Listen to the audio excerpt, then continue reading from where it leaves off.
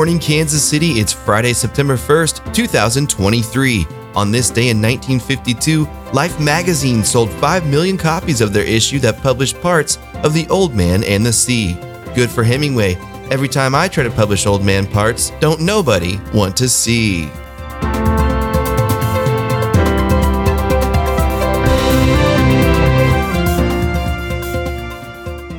According to weather.com, there's going to be a high of 90 degrees today and a low of 65 in Kansas City.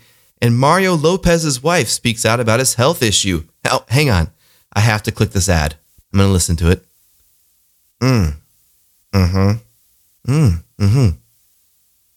It's gas.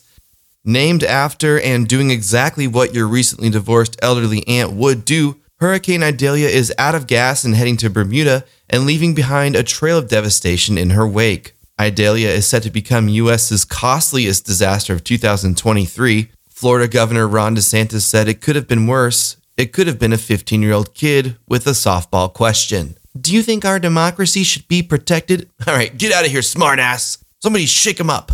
Scare his parents. An ancestral bottleneck took out nearly 99% of the human population 800,000 years ago, according to an article in the oxymoron-named magazine Popular Science. During this transition, scientists estimate there were only 1,280 breeding individuals alive, roughly the same amount of breeders alive in Boca Raton. They aren't sure what caused the sudden drop in population that almost decimated the human race, but cave paintings in Indonesia around this time show that the first upright humans had just started calling the Neanderthals cult members, saying things like their leader just has to die. Anyway, we made it. Still here. A live worm was found in an Australian woman's brain in a world-first discovery.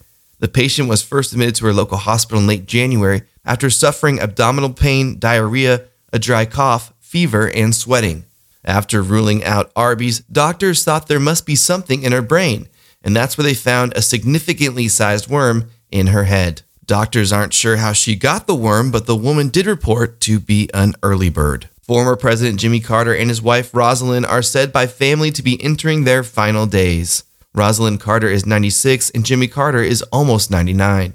They spent the years after their presidency building homes with Habitat for Humanity, expanding human rights, and working to eradicate infectious diseases. Jimmy Carter won the Nobel Prize in 2002.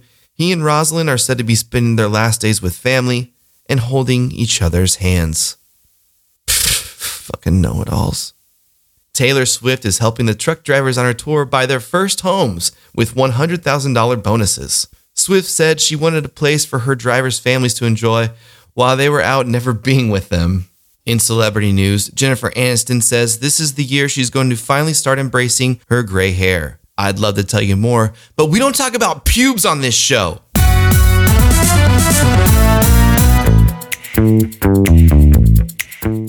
We are back after a long break, and just remember you can always buy an ad for $1 by Venmoing Max Kreitzer, and I take it really seriously, and they're timely, and I get them delivered right away. Just like Molly Burnt, who wants to wish Tyson a happy birthday. She says, Tyson, happy birthday, and enjoy just starting out in Tears of the Kingdom. I can't ever imagine a time where you're tired of Tears of the Kingdom and just want to beat it. Okay, might have been a little late on this one, but just is only one. Happy birthday, Tyson.